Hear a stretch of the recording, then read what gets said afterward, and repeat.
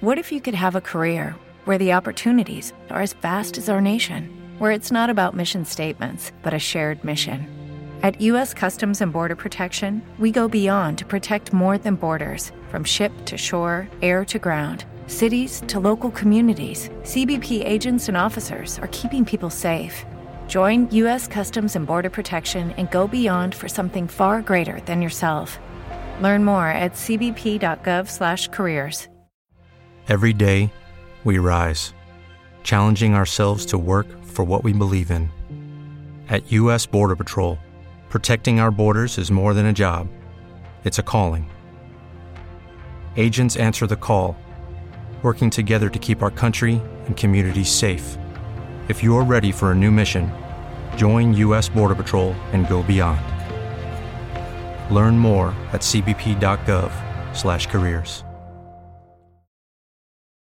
The following podcast is a W2M Network original production. Visit W2Mnet.com for all of our other great podcasts, plus news, reviews, articles, and opinions from the worlds of wrestling, video games, football, and entertainment.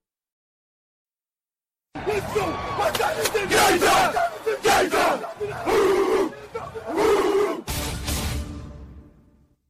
gonna be a football game tonight now. No doubt. It's gonna be a football game here. Okay. I done been here before. All right, let's go, baby. This could decide the game. 4th and goal. And they're going to snap it, and it's Trey Burton who throws, caught. Foles, touchdown.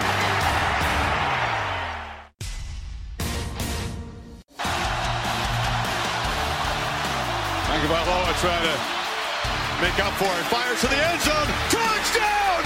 Alabama wins! Ladies and gentlemen, football to the max. Here are your hosts, Sean Garmer, Gary Vaughn, and Eric Watkins. Hello and welcome to the first football to the max of the actual regular season. We're not previewing stuff. We're talking about real games that actually happen. I'm your host, Sean Garmer, and here with me, of course, Mr. Eric Watkins. Oh, today football is back, but boy, was it's back in a weird way. Yeah, certainly. There's plenty to talk about here. I'm coming from the wet and dreary weather of Miami that had a big time effect on the Miami Dolphins Tennessee Titans game that we'll talk about. And surprisingly for Eric in Jacksonville, it was not so wet. No, humid but dry.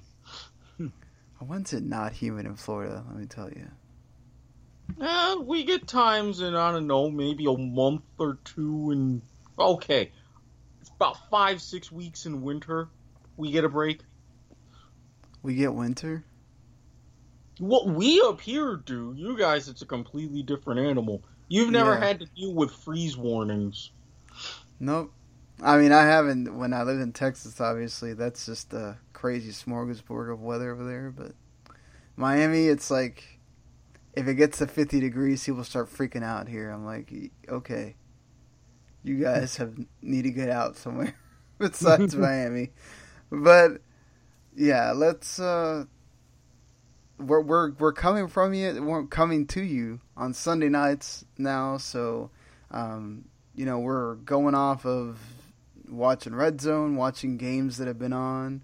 I kind of got blessed in disguise that I didn't get to watch the Cowboys game in full because I would have been a lot more angry than I am right now. Of course, I've had 3 hours to process it as well of being angry, but still sort of ticked off at the whole thing. I'll get into that as well. But yeah, just there's kind of a lot to talk about. But we're doing it on Sunday just because we're both off. Normally, I used to not have Sundays off, and we won't have a Game Pass this year, so we're trying to kind of be more current about stuff, but we won't be like so in depth. We didn't watch every freaking second of everything, but we try to pay attention as much as we can, all things considered. with, it being Sunday and doing things with family and whatnot. But still, like I said, week 1, everybody's been hyped. And lots of things lived up to that hype. And lots of new faces and new places, debuts. But let's get into the craziness that was Sunday Night Football that just ended. Aaron Rodgers goes out on a cart. You're thinking, oh God, repeat of last year. He's down again. DeShone Kizer comes in. He actually plays fine for like the first drive. And then the Khalil Mack show starts happening. Interception return for a touchdown. All that. Second half, or the first half ends. You're thinking, oh my God, the Bears are going to steamroll this. What a Sunday Night Football game we just watched. Aaron Rodgers miraculously comes back on the field, and he pulls an Aaron Rodgers and winds up leading them to a comeback victory. The Bears get a shot at it. They actually get 2 shots because they should have gone out on the 4th down initially, but Clay Matthews hits Trubisky in the head way after he shouldn't have even tried to hit him. And they get another set of downs, and they still can't get anywhere near to try to go kick a field goal. What a moment. What did you think of this game? Just crazy stuff happening here. Okay, one thing I want to address about the Bears and their late game strategy. You had your largest halftime lead ever at Lambeau. Ever. You had your first time that you've led the Bears by double, or led the Packers by double digits in several years. Right. When you have Aaron Rodgers, pulling an Aaron Rodgers, going out on a leg and a half and throwing bombs, you get the ball back knowing what's happening. Why do you insist on passing every single down? You had, at the very least, a moderate success with the run. You're trying to bleed clock. And even after the Clay Matthews hit that gives you a first down, you've got 2 timeouts. You only need a field goal. Take some time and run the ball. But no. Every single down, throw. Ugh. Yeah, it didn't make much sense to me either. You have timeouts, for one. It's like, run the ball a few times, see if you get any yards, see if somebody breaks a tackle. Things can happen, right? Like, you're making it too obvious what you're trying to do. They were acting like they were behind a touchdown or more, instead of, oh, we only need to get close enough to get a field goal. Throw that down to inexperience from both the coach and the quarterback, or perhaps some of the pressure is getting to them because they're feeling like they've choked this entire lead away, or whatever it is, a combination of both. But yeah, I can't understand the whole, we're going to go super one-dimensional when you have time on the clock. And then even after you got a set of free, basically got given 4 downs, you're still not going to do that. Yeah, it seemed like they were destined to go ahead and just choke the rest of the game away, and it's sad considering that, the Bears defense had done so well. Akeem Hicks had played his ass off, just completely being a terror at the nose tackle. Khalil Mack. Why can't I think of the rookie's name right now? Roquan Smith? Yeah, Roquan Smith. His first tackle was a sack. I mean, you had it made to have a heck of a story, and then Khalil Mack's probably thinking, well, I experienced this a lot.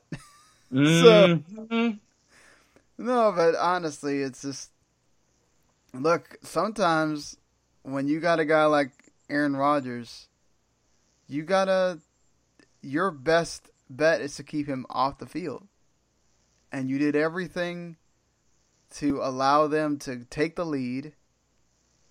And then instead of just doing your thing, keep doing what you've been doing that got you there, you start panicking. And yep. I felt like that's what Chicago started getting too much of. They started panicking. Because there's sometimes where just, it doesn't matter how many guys you throw at Aaron Rodgers, even if he's limping around, he's going to find a way. And let's be honest, Randall Cobb, heck of a run on that last touchdown too. I mean, he broke something that should have been a tackle into a whole long touchdown. Heck of a comeback from the whole Packers team to just rally around Rodgers and play better once he got in. Yeah, you had Adams with a couple of big catches and runs. The catch and run by Cobb weaving through the defense. You had Allison. Yeah, Allison caught a couple of big throws. I wasn't expecting Montgomery. Yeah, they all played a part. All the receivers suddenly came to life when Rodgers was in there finding them. Again, not that Kaiser played terrible. He played okay. It just felt like the line suddenly felt like, oh, we've really, really got to block because if somebody hits Aaron in the wrong spot, he could go down for sure.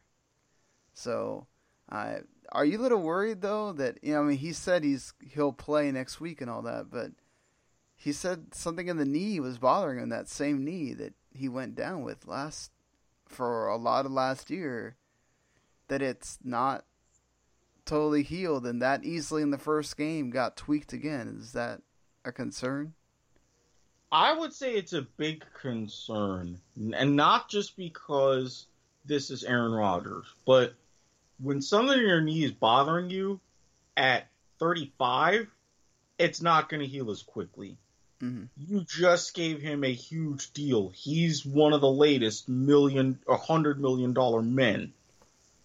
And you've now, because of Aaron Rodgers and everything, through some sort of front office wisdom, you traded in and you got DeShone Kizer.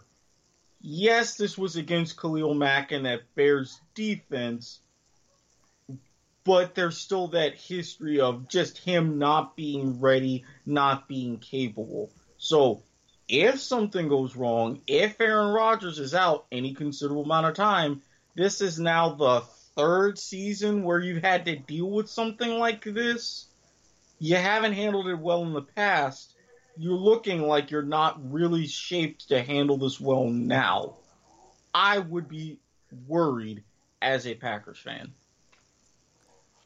Yeah, might want to start lining up who you can go find to perhaps back up DeShone Kizer and take his role if you definitely need to do that.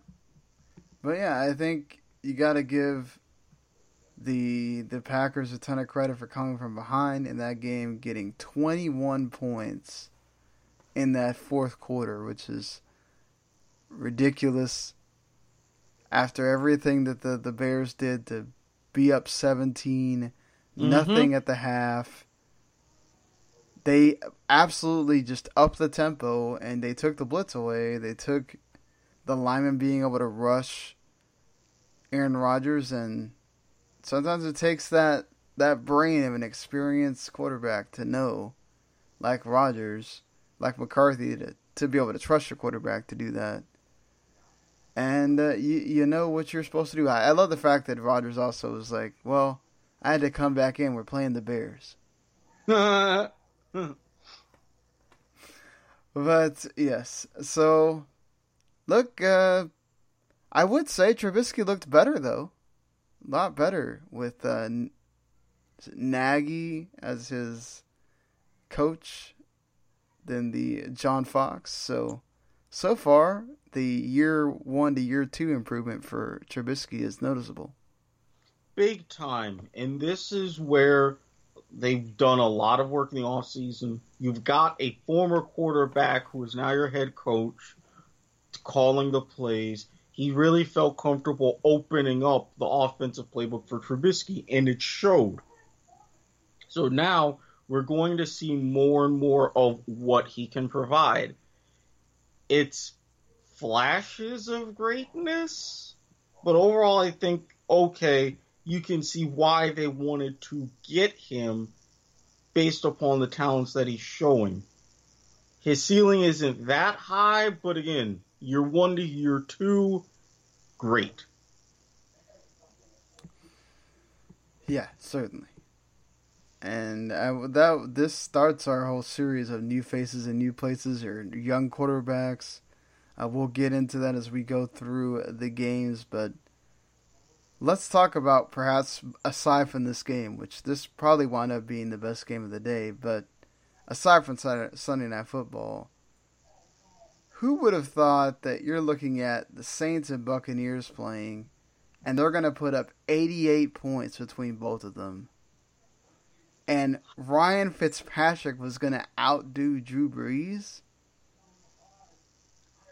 Hashtag fear the beard. Fear the beard. Fitzmagic.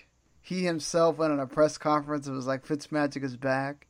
I mean, that takes some gall there, but we know that he is not one to mince words. Like, why not, right? Like, you've only got a couple more games to play. I mean, if he plays like this in 2 more games, I don't know. His name is Jameis Winston. You got to worry about it, but... Yeah, Dirk Cutter has still not decided on a Week 4 starter. He's playing can't really. Well, considering how the organization is treating Jameis Winston, you can. But, again, he's playing this as it lies, knowing that he's out for himself and trying to keep his job. So far, Ryan Fitzpatrick is looking like a solid choice. It's saying, hey, I know you want this up top. This is what I've got. Yeah, I mean, let's be fair, though. If the Bucs play like this or get wins against the Eagles, the Steelers, I don't know that you can take Fitzpatrick out, especially if he's the reason that you win. Then one of or both games coming up, you got 2 really tough teams that you're playing. Not to mention you just played a divisional opponent, won a division game to start off the season, and hung with one of the best offenses in the league. Mm-hmm. So, I mean, right now, that's a one for Fitzpatrick, but I think a lot, we talked about it as well. A lot was made about, okay, Drew Brees, he's up there in age. Can he still go out there and do this? He went out there and put a heck of a line out there. 37 to 45, 439 yards, 3 touchdowns. I don't think you could have asked more from the guy.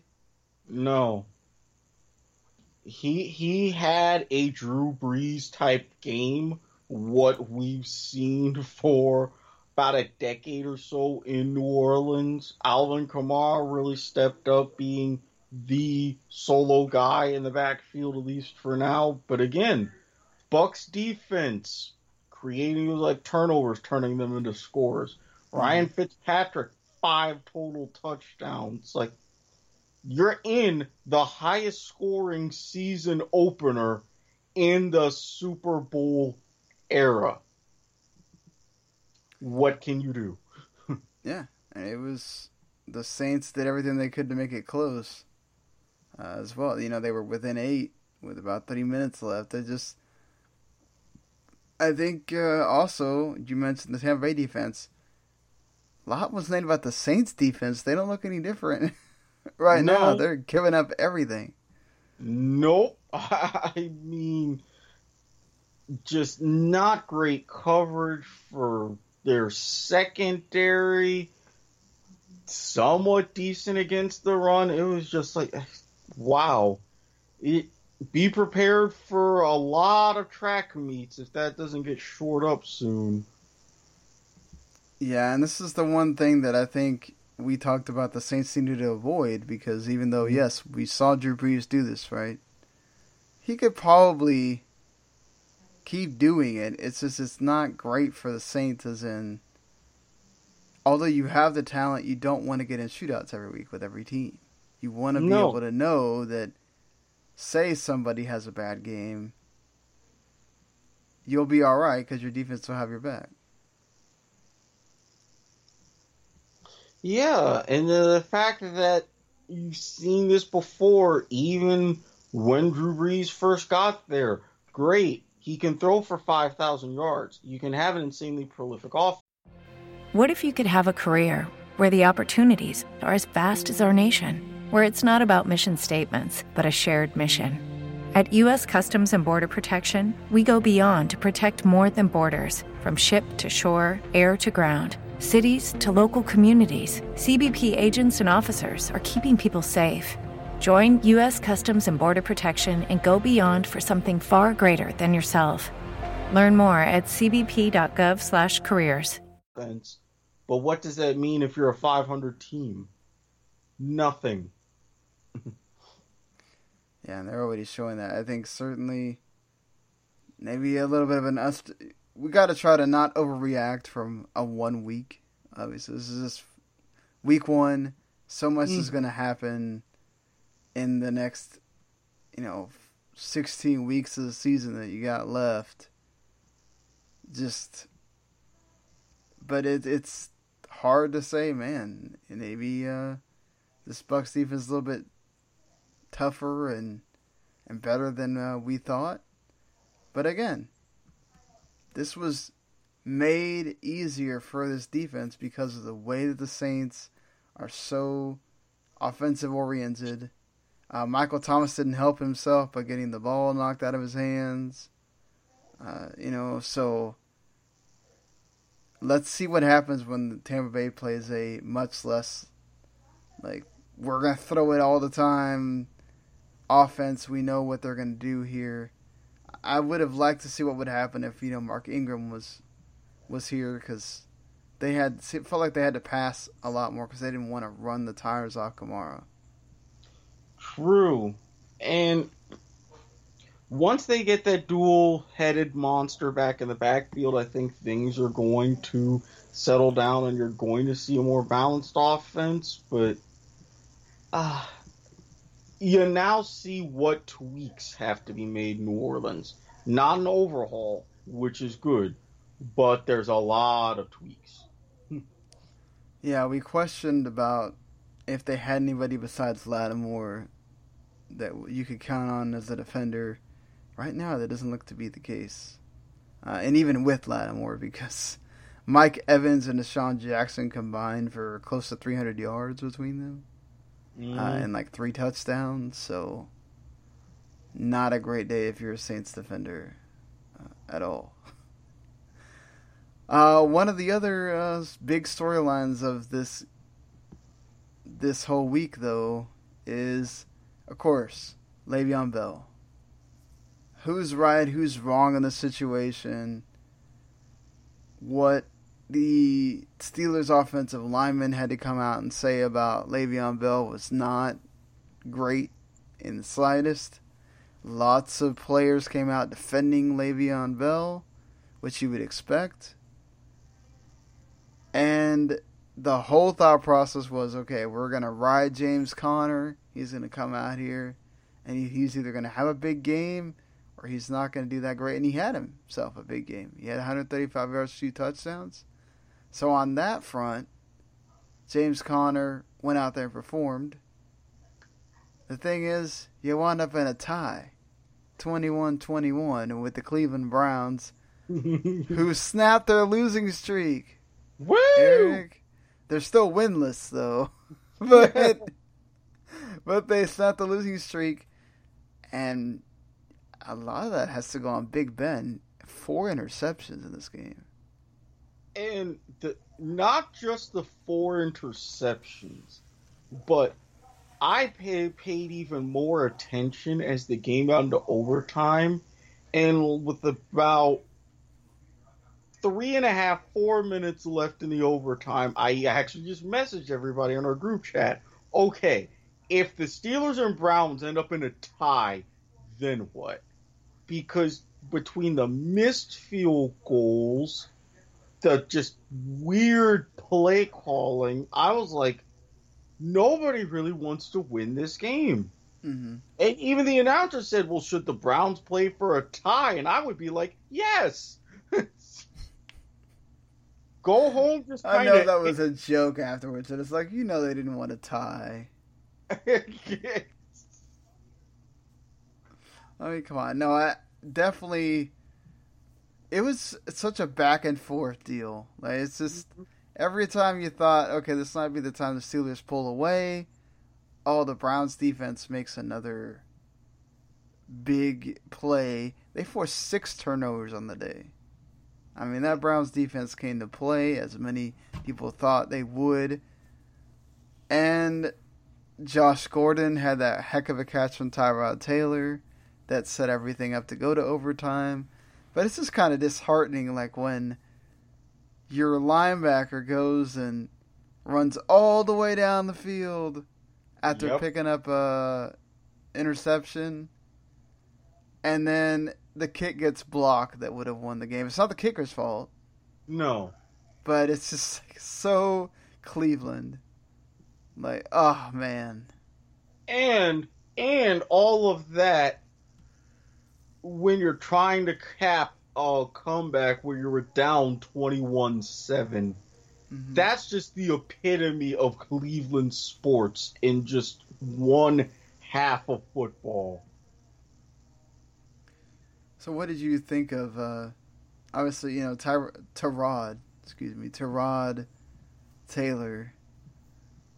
Apparently he doesn't have a problem with you calling him Tyrod. It's just that apparently his official pronunciation of his name is Tyrod. So, well, I mean, it's something that he's heard for years, all throughout his time, Virginia Tech, Baltimore, Buffalo, and now Cleveland. So he gets that it's kind of stuck, and it's a habit. But he never said anything, though. It's like, if somebody's pronouncing your name wrong, wouldn't you tell someone? Like, in a heartbeat. Hey, right? That's just so weird. Like, he's that humble, he doesn't care. But, honest, I thought Taylor played decently.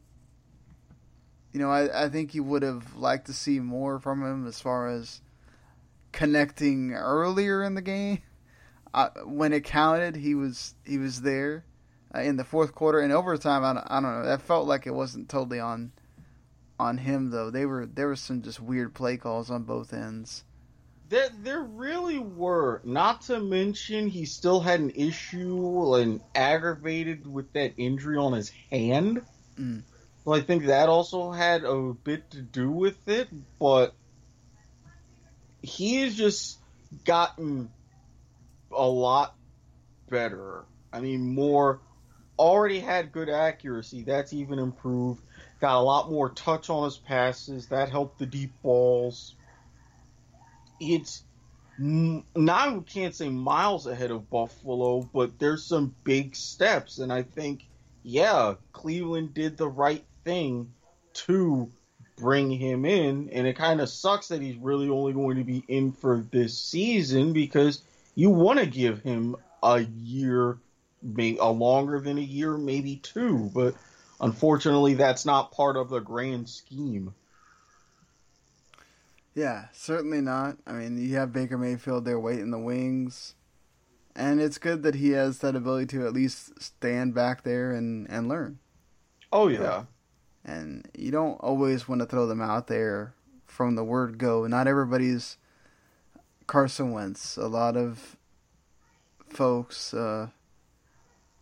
And that's the thing, even Dak, who we'll talk about, like, he had a great rookie year, and then after that, you would go, is this the same player? But that's the thing. I think the Cleveland's doing it the right way. But do you think that James Conner playing well will have any kind of effect on how they feel about Le'Veon Bell? Obviously, Mike Tomlin is doing the right thing and saying, look, okay, we're done talking about Le'Veon Bell. He's not here. And until he is, we're not talking about him. But do you think that if James Conner keeps putting up these numbers, it lets the Steelers say, well, we're definitely not paying you? Yeah, because as is, the Steelers are already saving $856,000. And even when he does sign and come back, there's a 2-week roster exemption to where they don't have to pay him right away. So that right there is $1.7 million in the bank. If they've got a guy in Connor who, with the weather, against a divisional rival, first game of the season, under all of these conditions, go and ball out like that, well, it's like, okay, we can give him time to see what he does, and then we're just going to wait a bit. If he's putting up, even 80, 90 yards a game, getting good touches, and Le'Veon Bell decides to wait until week 10 to finally be there, they really won't care. Yeah. I mean, that's sort of the idea that's been, the team is just kind of saying, okay, we're going with James Conner. Mm-hmm. We have faith in him, and so far, that's come to be the truth. But certainly that could change game to game.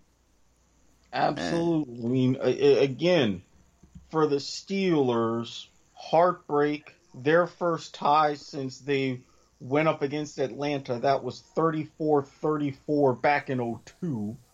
The Browns' first tie since 89, but you've got a lot to learn from this. A lot to learn from. Yes, they do. And speaking of the weather affected that Steelers and Browns game a lot. It was raining. The field was bad. There were originally calls, and if you look at weather reports a couple of days prior to the game, you're thinking to yourself, this is going to have to be rescheduled. This is going to have to be moved to a different day. It's like, whatever. So when I saw that they were actually playing on time, I was like, huh. Because they kept showing the weather pattern, right? Of yep, the rain just coming through there, and they were still playing. However, in another game, because it got bad here, to the point where I don't know how the power didn't go out at my apartment, because literally I could hear the thunder. It felt like it was like right there. And I'm sitting there going, okay, I got lucky the power didn't go out, but that was not the case at Hard Rock Stadium, because they had 2 different lightning delays that delayed the game for 2.5 hours each time. So you can imagine Tennessee that's over there going, what the hell? We didn't sign up for this. And the Miami Dolphins players that are going, well, we're kind of used to this, but this is ridiculous, So, yeah, it got really cut up by the weather. Even then, it was still a really close game throughout. Eventually, in the fourth quarter, a kickoff return by Jakeem Grant, and then Kenny Still's big pass catch kind of broke it open. But honestly, I don't know. It was crazy to think this is the longest game since the merger. Yeah. All these delays. Yeah, you go from, the first opening day tie since Miami and Denver at Mile High back in 71 to this. And even with the actual, broadcast, it's like, yeah, we can only do one camera for a little while, so bear with us. And even at the bottom, something I've never seen, limited coverage due to lightning in area. I'm like... Yeah, in the fourth quarter, they finally just had to say, after the second delay, because there was still lightning in the area, too, they finally had to say, look, we got to just play. Yeah. We're too far in to just cancel this thing or postpone it or whatever, so they kind of had to just let them play, but they couldn't put the camera crew in danger, so they just had one of those static cams and you could right. sort of see. And it just covered that part of the field. Even then, what did you think of the Dolphins? I mean, Tannehill looked pretty good for, first time he's really seeing action here in such a long time. Yeah, this is the Tannehill that everybody was expecting under Adam Gase. With the deep throws, moving around, really controlling and commanding an offense. And he made up for the fact quickly that Jarvis Landry is gone. So there's some really high hopes. It almost feels like, and yes, even though this is only one game, the overwhelming sense I got when I saw that was it's about time. It's about time. Yeah, certainly. And what do you know? Frank Gore winds up outgaining his younger running back compatriot there. That dude, it doesn't matter. He's still got it. Getting to come back where he came from. Exactly. It's not the Orange Bowl, but he knows the deal.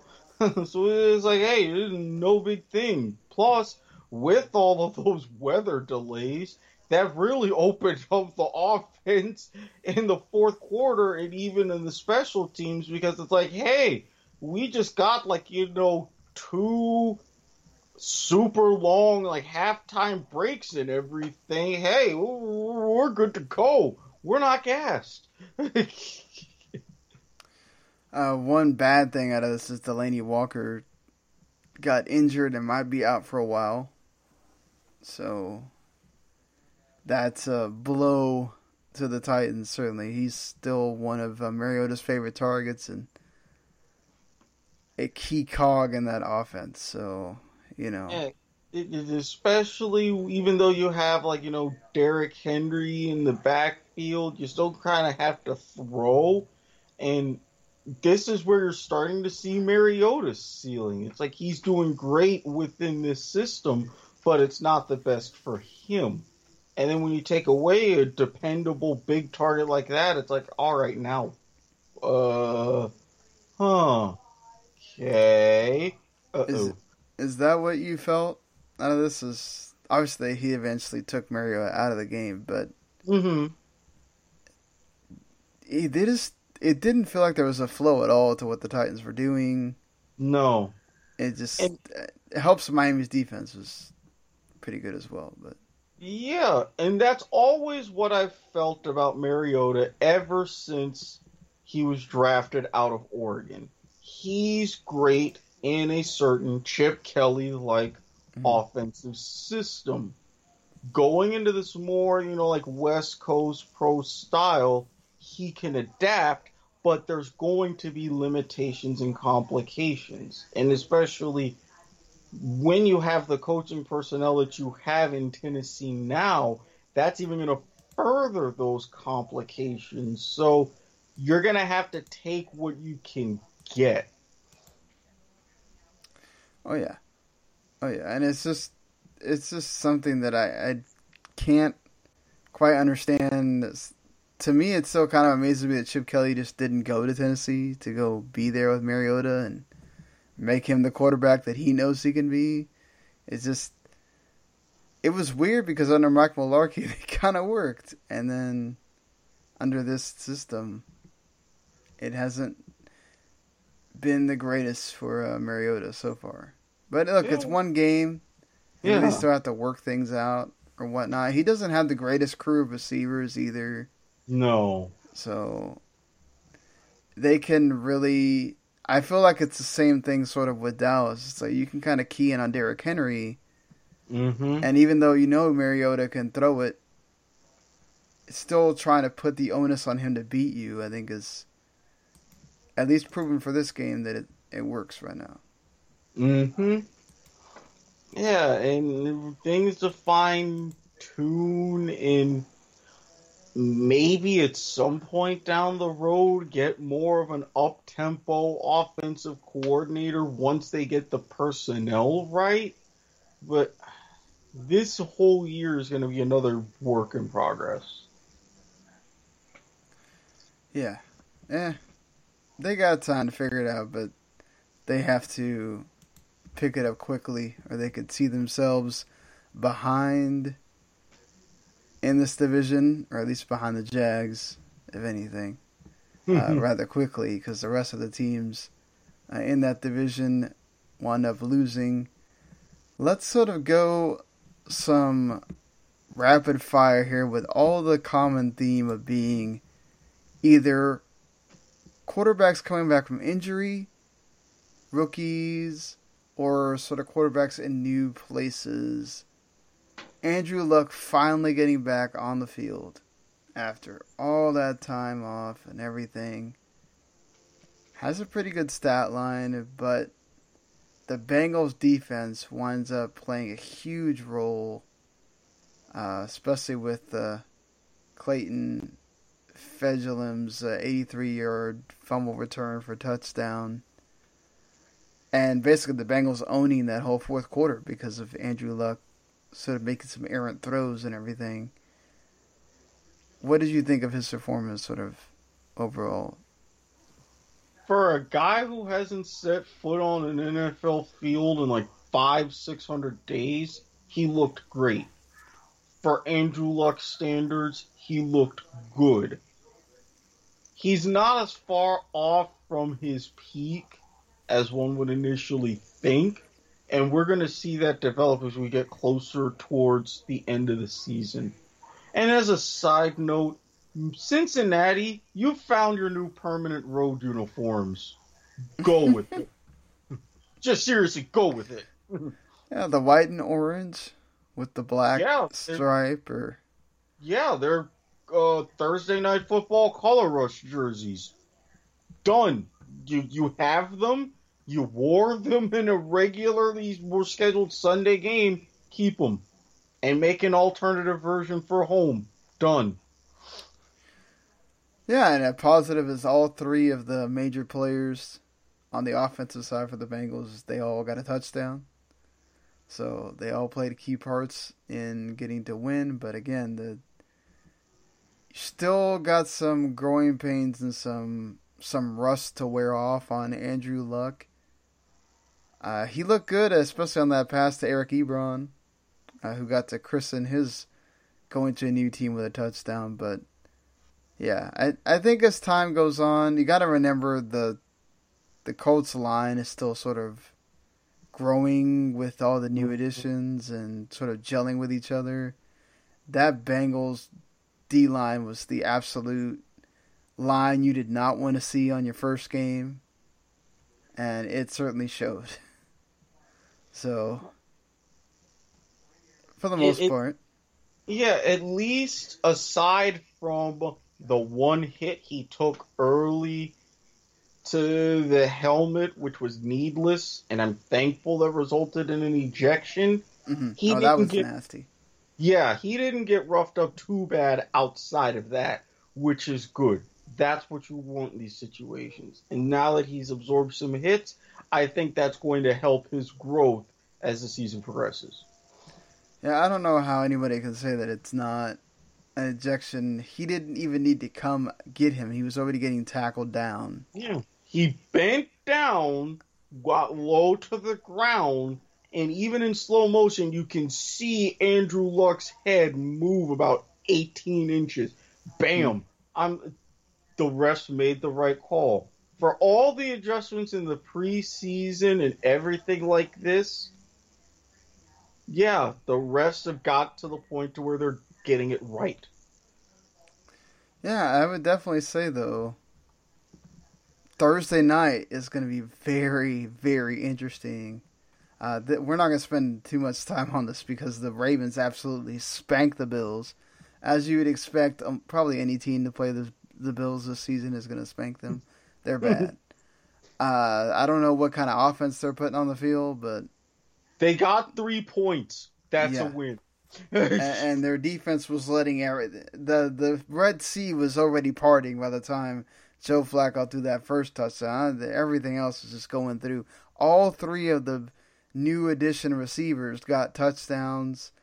I mean, it was nuts. Alex Collins was having a big day. Just the Ravens just balled out. And that's why I say, from what we saw from the Bengals against Andrew Luck and the Colts, and what we saw with the Ravens against the Bills, Thursday night is going to be either really fun or just one of those grinded out AFC North games, but it could really put one of those two teams in a nice pole position going forward, whoever gets to win that. If there's a win, maybe we have another tie. Which I wouldn't necessarily object to. Maybe a 16-16, something like that. Could you imagine two ties in the same division with divisional opponents both times? That's kind of crazy. I wonder if that's ever happened. That'd be interesting. I'd have to dig through the records. I know that there's been two divisional teams when they play each other twice, and there's been two ties, but it's been a few decades. Well, one of the big matchups of quarterbacks was Kirk Cousins, Jimmy Garoppolo going at it. Kirk Cousins certainly had the better stat line, and his team played much better because he has that heck of a Vikings defense right behind him, forcing Jimmy Garoppolo to throw 3 interceptions on the day. His winning streak ends with the first game of this season. I mean, I don't think you could have really asked for Kirk Cousins to do more than he did. Mm-hmm. And this is exactly what Case Keenum got the benefit of last year. That defense just went out there and mauled, baby. Yeah. They went and they made Kirk Cousins, and especially he got Dalvin Cook back, so they're paying him, $84 million to go ahead, manage the game. Because, yeah, he made a couple of good throws, but that's mainly what he did. Hey, don't screw up. He didn't screw up. Yeah, exactly. He didn't screw up. Jimmy Garoppolo did screw up. You got to worry about Marquise Goodwin. He went down. Didn't look good. Might have a concussion. He has a history of those. Mm-hmm. I think they were certainly missing a Jerick McKinnon here because he would have had the extra sort of a revenge factor on wanting to take it to his old team. But yeah, I wondered if Jimmy Garoppolo was trying to do a little bit too much sometimes too. Well, considering how the offense and everything is tailored around him, and that's kind of his thing going with Kyle Shanahan, you expect for him to do a little bit more. Combine that with the chip on his shoulder after everything that happened in New England. Yeah, his winning streak to start his career wasn't as great as Ben Roethlisberger's, but it was a lot more than Ed Rubbert, and that's just really what you expect. Well, he has another NFC North opponent next week with the Lions, who we'll get to see on Monday night. We won't really talk about those games until...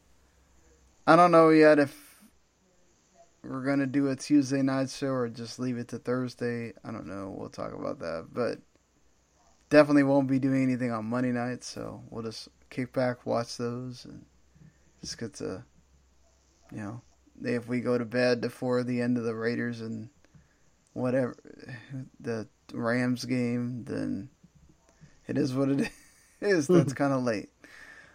But yes, right now the Vikings sitting pretty, looking good, and waiting to go play the Packers and perhaps sit atop that division comfortably. But we'll get there when we get there for that one.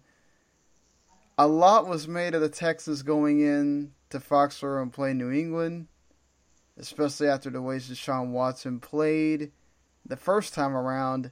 This time, though, coming back from the injury, not so hot. Just one passing touchdown. DeAndre Hopkins was kind of covered well. He threw an interception. He was making some really bad throws, especially in the first half. He kind of calmed down in the second, but did you see anything there? I mean, he looked human.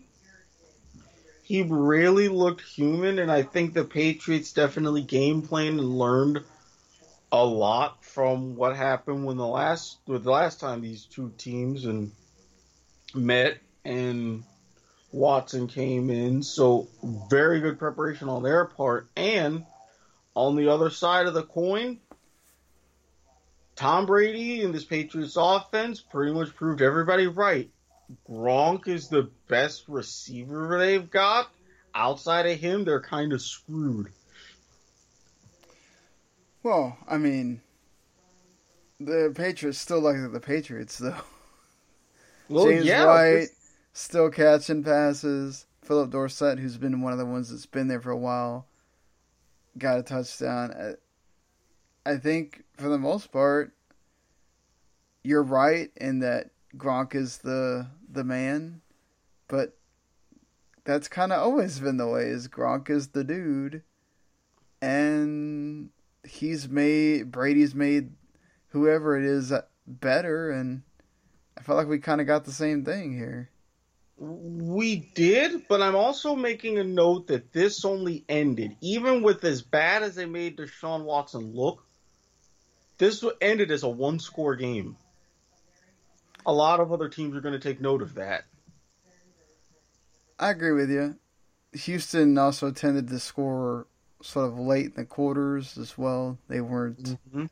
It took them a while to finally kind of shed the Patriots defense, but yeah, I think people were expecting a lot more as far as the defense kind of getting up in Brady's face and making it a bigger deal, and you didn't really get that much. They, like you said, game planned against him. It helped a lot the last time. They didn't have a lot of tape on Watson when they were playing. This time you've had a whole, however many games it was that he played before he got hurt, and then you've been able to scheme the way Houston is going to play with him. So to expect them to play the same or to have Watson look just as good, I think is difficult. Oh, yeah. And, I mean, Patriots keep doing the Patriots, and they keep winning. And Alex Smith keeps doing his thing. He goes to a new team, no big deal. Still Alex Smith. Still goes out there, throwing touchdowns, absolutely making the Arizona defense look bad. Adrian Peterson almost has 100 yards, receiving and rushing. Told you he had some left in the tank. Turning back that clock. Is Adrian Peterson. David Johnson signed an extension right before that game day mornings and all those start hitting. I think it was like at 4 or 5 a.m. They signed the deal, and he got like a 3-year extension for like $30 million. 30 million, I think, guaranteed, but the extension was, I believe, $339. Right, it could go up to 45. Mm-hmm. And yeah, I mean, he got a touchdown late. That was sort of the one thing that kept the Cardinals from getting shut out, but it was all Redskins. Chris Thompson looked good. Jordan Reed had one of his best games you've seen from him in a while. James Crowder looked good. Alex Smith was doing his thing. He was running. When he wasn't running, he was passing. And sometimes he was passing the short passes. Sometimes he was doing the intermediate stuff. So far, Jay Gruden making it work with Alex Smith. Yeah, another former quarterback who knows how to work with quarterbacks. Plus, Alex Smith, even going back to the middle and end part of his tenure in San Francisco, he knows how to win games. Convincingly. This was another case. Yeah, certainly. And they did that. And perhaps look the best out of all the NFC East teams. Now, granted, they played the easiest of all the teams. That helps a lot. Yeah, a team limited on defense, no real offensive line, although I sided with you. I think the Cardinals missed an opportunity to put Rosen in, at least for a series or two at the end, but, yeah. C'est la vie, They'll learn eventually, I feel like. I know what they're trying to do. They're trying not to throw him out there, but Sam Bradford didn't look very good at all. And Sam Bradford looked like Sam Bradford. That's true, too. I can't sugarcoat it. We saw this in St. Louis. We saw this a bit in Philadelphia. Saw this a little bit less of it in Minnesota. But again, this is what he is. Well, somebody that certainly played like we expect them to play, Phillip Rivers, had another tremendous stat line. He gave it his all, but it was not enough against the Chiefs and Patrick Mahomes and Tyreek Hill. It's much more Tyreek Hill. This dude did it all. A 91-yard punt return to start the scoring. Then he got a slant that he took all the way right after that, putting them up 14-3. Yeah. The 91-yard return, this is after you force a 3-and-out. So this is the first time you or anybody else touches the ball the entire season. You go and you do that. That's insane. Yes, you're not kidding. And it looked great because Tyreek Hill, how fast he is. He also caught like a little shovel pass at the 1 yard line from Mahomes as well to kind of cap off his day. So let's not totally overinflate what Mahomes did here. I know we have a friend who would certainly do that if he was on here right now. Obviously, his pass to Anthony Sherman was a thing of beauty, but 2 of his touchdowns were freaking pitches. I mean, it's not quite Mahomes time. Like the clock, it's a couple minutes away. You got enough time to grab a snack or something, but you're not there yet. Yeah, and Tyreek Hill was so dominant that you barely ever heard Travis Kelce's name in here. I think the Chargers defense they didn't know what the heck to do with Tyreek Hill. No, who does? Yeah. I mean, for everybody else, but when you got the guy, it's like, yeah, hey, and even then on one return, he even had the defender, even though it was a flag, mocking Tyreek Hill, flashing the peace sign, he was still coming and running after you anyways. So who else has a Tyreek Hill in this league? Nobody. Nobody. And also the way Andy Reid uses him too. He just comes up with some crazy plays that end up working, and I think they made a big deal about the shovel pass that Hill caught of, oh man, that could be a play you can see a lot of teams try to do when they're at the 1 yard line. And I was like, who? Maybe the Cowboys with Tavon Austin and a couple of other teams? It's not going to be everybody.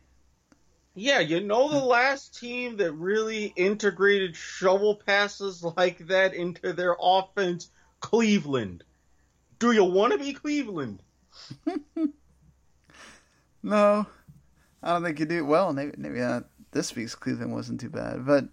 Well, yeah, this week, but again, how can I put this? Cleveland did better, but Cleveland is only Buffalo, except less snow and you're farther from Canada. That's it. Wow. To be fair, the Chargers had a lot of self-inflicted wounds here. They had a kick or a punt return that got muffed, and the Chiefs recovered it. They had another kicker issue that he missed a kick that would have made the game only 7 points and put the Chargers in a much better position to really be able to go for it on a final drive if they were able to get it back on an onside kick. The receivers were dropping passes. They dropped a few key passes that could have been. The Travis Benjamin one was like that could have been a touchdown that he just dropped. As again, it's just the receivers not helping him. That's why Rivers had to throw so many passes to the running back, to Eckler, because he couldn't trust his receivers until Keenan Allen finally started coming in and catching passes. But I think he's also missing Henry a lot. But it's just, yeah, towards later in the game where he had to make those throws to Mike Williams with Tyrell Williams. Tyrell Williams dropped one that was like a surefire touchdown as well. He wound up catching one at the end. But it's just like the Chargers, again, just hurting themselves. I feel like we say this every year, and every year it's the same. They hurt themselves just as much as the other teams do. They hurt themselves. They have kicking issues. It's like, how many times are you going to beat yourself upside the head before you realize this is not a good idea? I guess you got to do it several times. I don't know. And finally, before we get into the hometown shout out, the hometown anger or celebration here for leaving you, one of the better games of the whole week that I should have mentioned while we talked about the Saints and Bucks was the Broncos and Seahawks. Case Keenum, he threw 3 interceptions. Let's put that out there. Russell Wilson also threw interceptions as well. Both of them had 3 TDs on the day. Von Miller had a fumble recovery. The Seahawks defense was absolutely making hell out of the Broncos offensive line. The Seattle tight end Dillisley came out of nowhere and was something all of a sudden. This had a little bit of everything. It was just really fun to watch and so much going on. Like every time you thought, okay, this team has it figured out. Oh, just a touchdown. No big deal. And we're back to square one with them fighting. This was really fun to watch.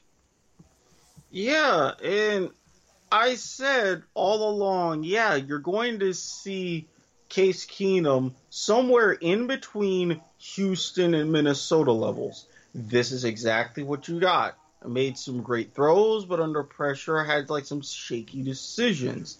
And with Russell Wilson, just like last year, if he's not doing it for you, that offense isn't doing much by themselves. It doesn't help Janikowski miss like 2 field goals. I wonder how much longer he has left. I would say maybe a few games while they find and audition other kickers, but there's going to be a bad way to see Seabass go out. Yeah. I mean, he also looks like I don't know if that's a muscle or he just ate too much or... No, he's looked like that for like the past 5 years.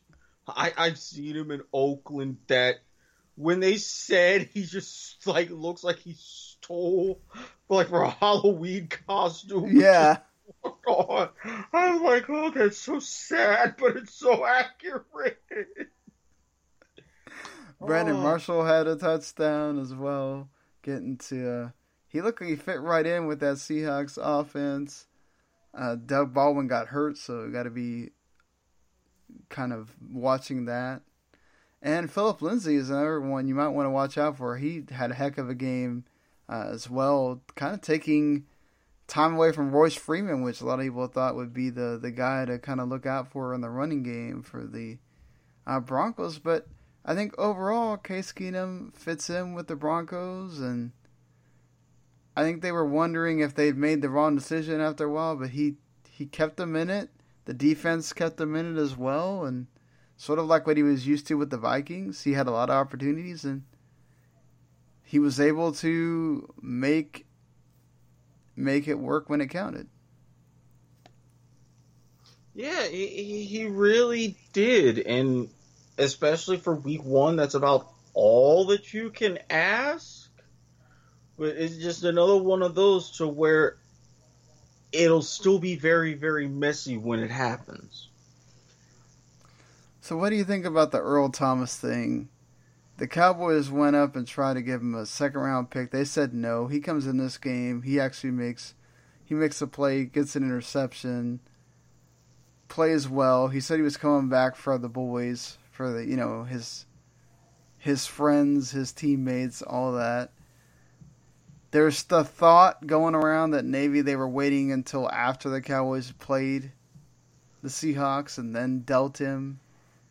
Do you think that this could still happen for the Seahawks, or is that dead? Also, I mean, I honestly think it can still happen, especially if those are the reasons that he's giving, because this isn't the Legion of Boom.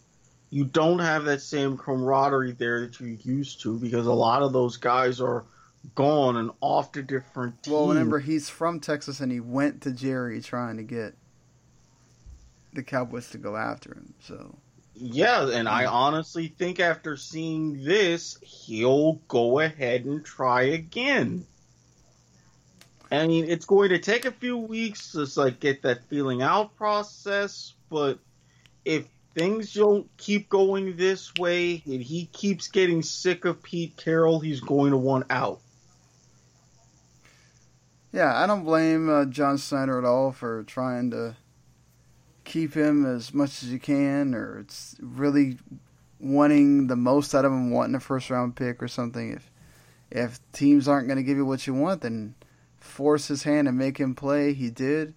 He played decently enough, and we'll see. Once that Cowboys game happens, whatever happens in that game and whatever happens in the future, I think also, speaking on going ahead into that game, the way the Cowboys looked against Carolina was awful. And it wasn't the defense's fault. The defense played very well for the most part. Holding Carolina to 16 points is no joke. Nope. They forced a fumble early on for Christian McCaffrey that could have opened the game wide open. And still, I mean, Randy Gregory and DeMarcus Lawrence are giving that Carolina offensive line fits. And then you have Sean Lee played pretty well. The defenders. He could only really throw it to Jarius Wright for most of the game, and until it kind of opened up in the second half, and he was able to. It helped a lot, I think, too, that Greg Olsen got hurt again, because he was kind of being a pest for that Cowboys defense to deal with. The problem is the offense looks so bad. Yeah, go ahead. No linemen. Your best linemen are out. Well, one. You're still shouldering things even more around Ezekiel Elliott, so defense is planned that way. Receiving core, mediocre. This is what you get. Yeah, I also... There's no one on that the receivers that scare you, and then Dak just seems lost. Like he was running for his life. He got sacked 6 times. I mean, there's not a whole lot you can say to that. But even when he had time, it seemed like he didn't really know where he wanted to put the ball. I think the receivers weren't doing the greatest job to get open either. It's just. It was a whole mess. That offense is a mess, and they've got to figure that out. Obviously, the Carolina and all the teams are going to do this. They're all going to try to force Dak to beat them. And I wonder, you're sitting there watching Cam Newton run at the Cowboys defense and doing it successfully. Why can't Dak do that? Why can't you have Dak run more? I know you're scared about if he gets hurt, you don't have a quarterback. Well, that's your fault. And you deal with that when the time comes, but you need to put... Go ahead, what? No, I was going to say, you go get a quarterback. Yeah, that's what I'm saying. Like, you need to put your team in the best position to win. And if that means letting Dak loose and running... Like, there was a few times, like on that last drive, where he throws the ball at the guy's feet. That's typically what Dak does anyway. But, like, he could have just ran and got the first down. Like, that's the only time that the offense felt like the offense was in the last couple drives where they're just having to go. And he's not having to, like, think about it so much. And I don't know. I don't know if it's like they made it too complex for him, or it's just obviously it is a combination of not having the line, so he can't run around and do all that. But yeah, it's just, the offense looks so bad, and they were only in this that close to where all they needed was a touchdown and 2-point conversion because of the defense. And the defense got tired towards the end too. So, you know. I'm happy for the defense to go out there and play a lot better than I think a lot of people expected, but that offense got to figure it out. Like, just got to figure it out. And it's going to be quite a while before the offense really can figure it out, because there's only so much that they have to work with. Yeah, I mean, you got a divisional opponent on Sunday night next week. Typically, the Cowboys have done decently well against Odell. The thing is, Eli usually plays pretty well in Cowboy Stadium, or AT&T Stadium, sorry. So we'll see how that goes. Giants defense has done pretty well against the Cowboys, so it should be at least an interesting game as far as strategy goes for them. But speaking of the Giants, they're 0-1 because the Jags went out and beat them 20-15. I thought the Jags played as well as you could expect. Fournette got hurt, so that's something you got to be worried about, Eric. I am worried about Fournette because you lose that tandem with T.J. Yeldon, but kudos to Yeldon for really stepping up in Fournette's absence. And I don't like that we really got burned on that one deep touchdown pass, but Miles Jack working alongside in that front seven, his interception return for a touchdown made up for it when we were really struggling to try to close out the game. And I'm obviously not disappointed because we won, but I'm a little bit worried because now, even with the Giants defense being what it is, the Jaguars are officially exposed. Yeah, and they actually have done a good job of keeping Saquon Barkley under wraps until that big 68-yard run.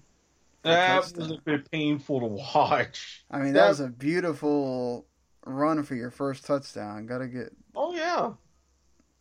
Kudos, but it's like you couldn't have done that next week. You couldn't have waited in a little bit longer, get your feet wet first. Yeah, I still feel like